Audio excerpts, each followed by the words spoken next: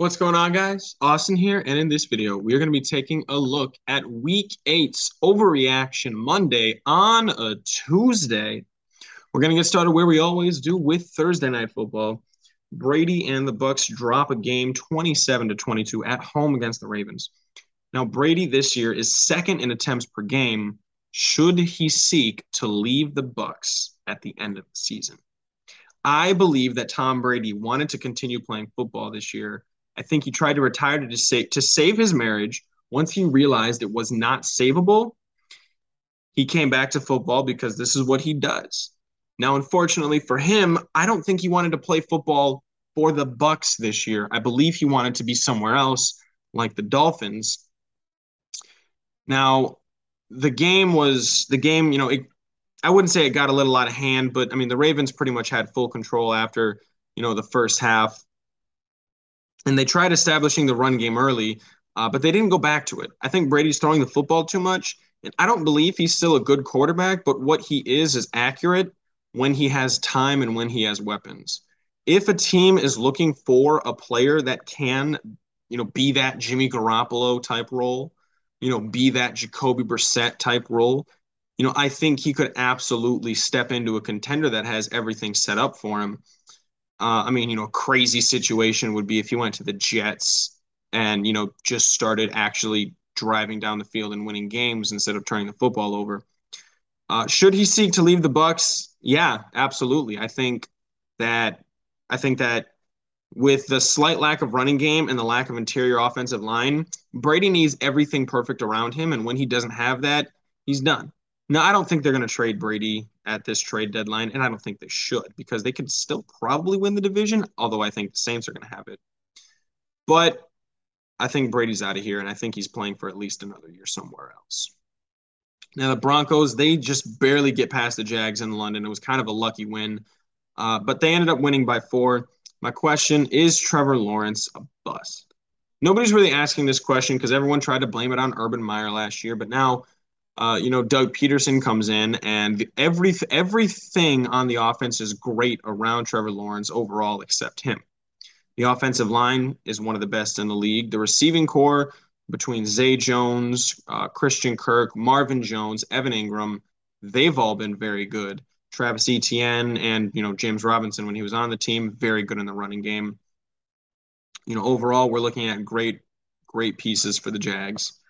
The defense on the same thing. Defense has been fantastic for the Jags, and it just hasn't worked out. The reason I ask if he's a bust is because so many people have been dogging Zach Wilson, for not being a good quarterback. But if you look at the records, Trevor Lawrence is 5-20, Zach Wilson is 7-11. Trevor Lawrence completes 60%, Zach Wilson completes 55. Trevor Lawrence is a 5.7 yards per attempt, Zach Wilson's 5.5. Trevor Lawrence has 22 touchdowns, 23 interceptions. Zach Wilson has 12 touchdowns to 16 interceptions. Trevor Lawrence only gets sacked 1.8 times a game, whereas Zach Wilson gets sacked 3 times a game. So, from every available metric, he looks like he's just as bad as Zach Wilson is, and they both have very good weapons around them. Is Trevor Lawrence a bust? I'm saying it is absolutely time to worry.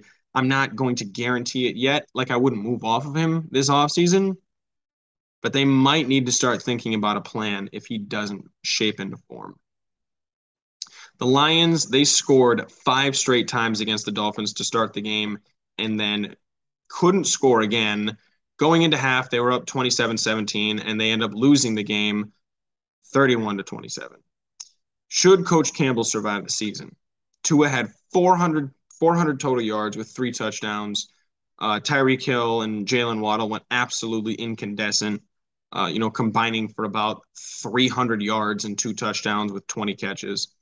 On the other side, the offense was just as good as what we thought it was going to be. Jared Goff had 300 yards, a touchdown. Jamal Williams had his, 50 yards, 2 touchdowns. DeAndre Swift came back and he felt healthy. They just, kept him on a snap count, so that was good.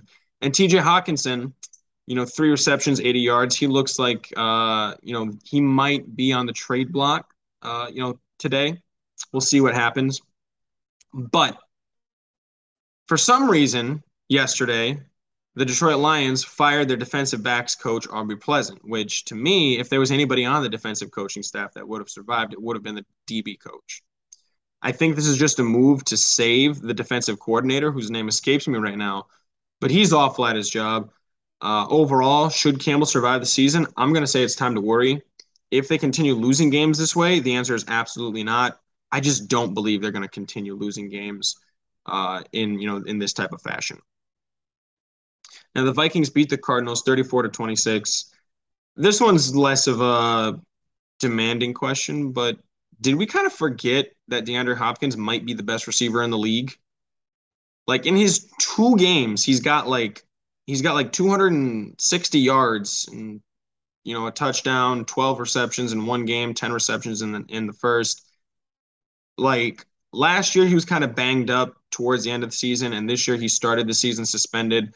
Obviously, it's not exactly sustainable, 140 yards a game or whatever it is, but what receivers are definitively better than DeAndre Hopkins? I'm going to say zero. Like there are guys that I think are up there, like Jamar Chase and Justin Jefferson and Devontae Adams and Cooper Kupp and Tyreek Hill. Like there are a bunch of guys that are there. Nobody's definitively better than him. So I'm going to say it's time to worry. I don't think anybody's ever said that DeAndre Hopkins is absolutely the best, but he's got the best hands. He runs some clean routes. He's got, decent jump ball ability. He's physical and he's got that dog in him. He's a 50-50 monster waiting to happen. The Saints, they shut out and they shut down the Raiders. They destroyed them 24-0. Are the Saints back on track?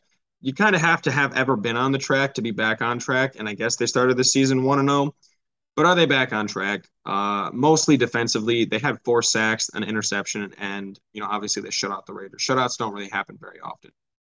Derek Carr had 101 passing yards. Josh Jacobs had 43 rushing yards. Overall, your two best, sources of offensive production. If you get held under 150 yards, that's an awful performance or a great defensive performance. I think the Saints might be boosting up Alvin Kamara's ability because they might be trading him today. We'll see what ends up happening. But overall, I think the Saints are absolutely in the race, and I believe that they will make the playoffs this year on the strength of their defense and their offensive versatility. So, yes, it is time to worry because the Saints are getting back on track. That should not be in there. Now, the 49ers, they forget those. The Patriots, they kind of creep by the Jets 27-17. The Jets, are they a quarterback away? They have running backs, they have tight ends, they have wide receivers, they've got a defense. But Zach Wilson, anytime he has to throw more than 17 times a game, is guaranteed to throw an interception. Now, I mean, part of this is going to be the Bill Belichick magic that he makes, and some of it's going to be, the other side of the football where, Zach Wilson is not a great quarterback. Now, I don't think there's a great offensive coach on this staff that is really going to be able to tap into him. But I mean, with the time to throw in the pocket and the weapons that he has overall, you have to be showing better efforts than what we've seen so far. The Jets are absolutely a quarterback away. If they had Geno Smith on this roster, they would for sure be one of the best teams in the AFC, which is weird to say. In a crazy way, if this team made a trade for Aaron Rodgers, I think they could end up being in the AFC Championship by the end of the year. Now the Bills, they beat the Packers 27-17. My question is, did the Packers show anything with their 4th consecutive loss? The Packers are now, I believe, 3-5, which is not a great look through 8 weeks. But what I do want to show is Rodgers didn't have a terrible performance against the league's best defense, and Josh Allen didn't have a great showing against what the Packers have been having, which is an just completely underperforming defense. I believe the Packers kind of found out what they're supposed to do, and that's feed Aaron Jones because it works. Romeo Doubs is stepping up to be that number 1 receiver, especially with Allen Lazard out. I think Doubs should be the number 1 receiving option anyway. Both defenses had 2 sacks. The Packers had 2 interceptions. The Bills had one interception. They were very balanced. Both teams had 20 first downs, 21 for the Packers. They both averaged about the same amount of yards per play, 6.8 versus 6.3. The Packers were better on third and fourth down. They were 6 for 14, while the Bills were 2 and 7, 2 out of 7. Now, the Packers have the number one passing defense in the NFL, and they allow 216 passing yards. Not a great performance by the Bills. Now, the Bills, on the other hand, have the best run defense in the NFL, and they allowed 208 total rushing yards, which is not a great performance by the Bills. So, did the Packers show anything in their fourth straight loss? I'm going to say it's time to worry. I think the Packers are getting back on track, and I think they have an incredibly high ceiling as soon as they start clicking. And then in Monday Night Football, the Browns, they cruise past the Bengals with a 35-13 victory. That's not 35. It should be 32-13, but that's not the point. With Watson coming back in week 13, did the Browns, that are now 3-5, did they save their season? Jacoby Brissett, he's been having okay games. The defense has been letting up a lot of points, but they shut down the Bengals like they've been doing in the past. Amari Cooper had his 130 yards and a touchdown, and for some reason he threw an interception. The defense had 5 sacks and a pick. In their next 3 games, which are their 3 games without Watson, they have a bye and they have 3 games. They have at Miami, at Buffalo, and home against Tampa Bay. Now, the at Miami and at Buffalo, those ones are going to be tough to win. The at Miami game is going to be an absolute track meet. Bet the over. At Buffalo, that defense might be able to do enough to crush Jacoby Brissett's spirit. But home against Tampa Bay, they might be able to win that game. 4-7, it's not a terrible outlook considering how bleak the middle of the AFC has looked. Teams like the Jets that are way overachieving, it's going to kind of bring a damper on the Browns season. But with the head-to-head win over the Bengals, if they have that tied record at the end of the year, they might be able to make the playoffs. We'll see. But Deshaun Watson's going to come back week 13 against the Texans.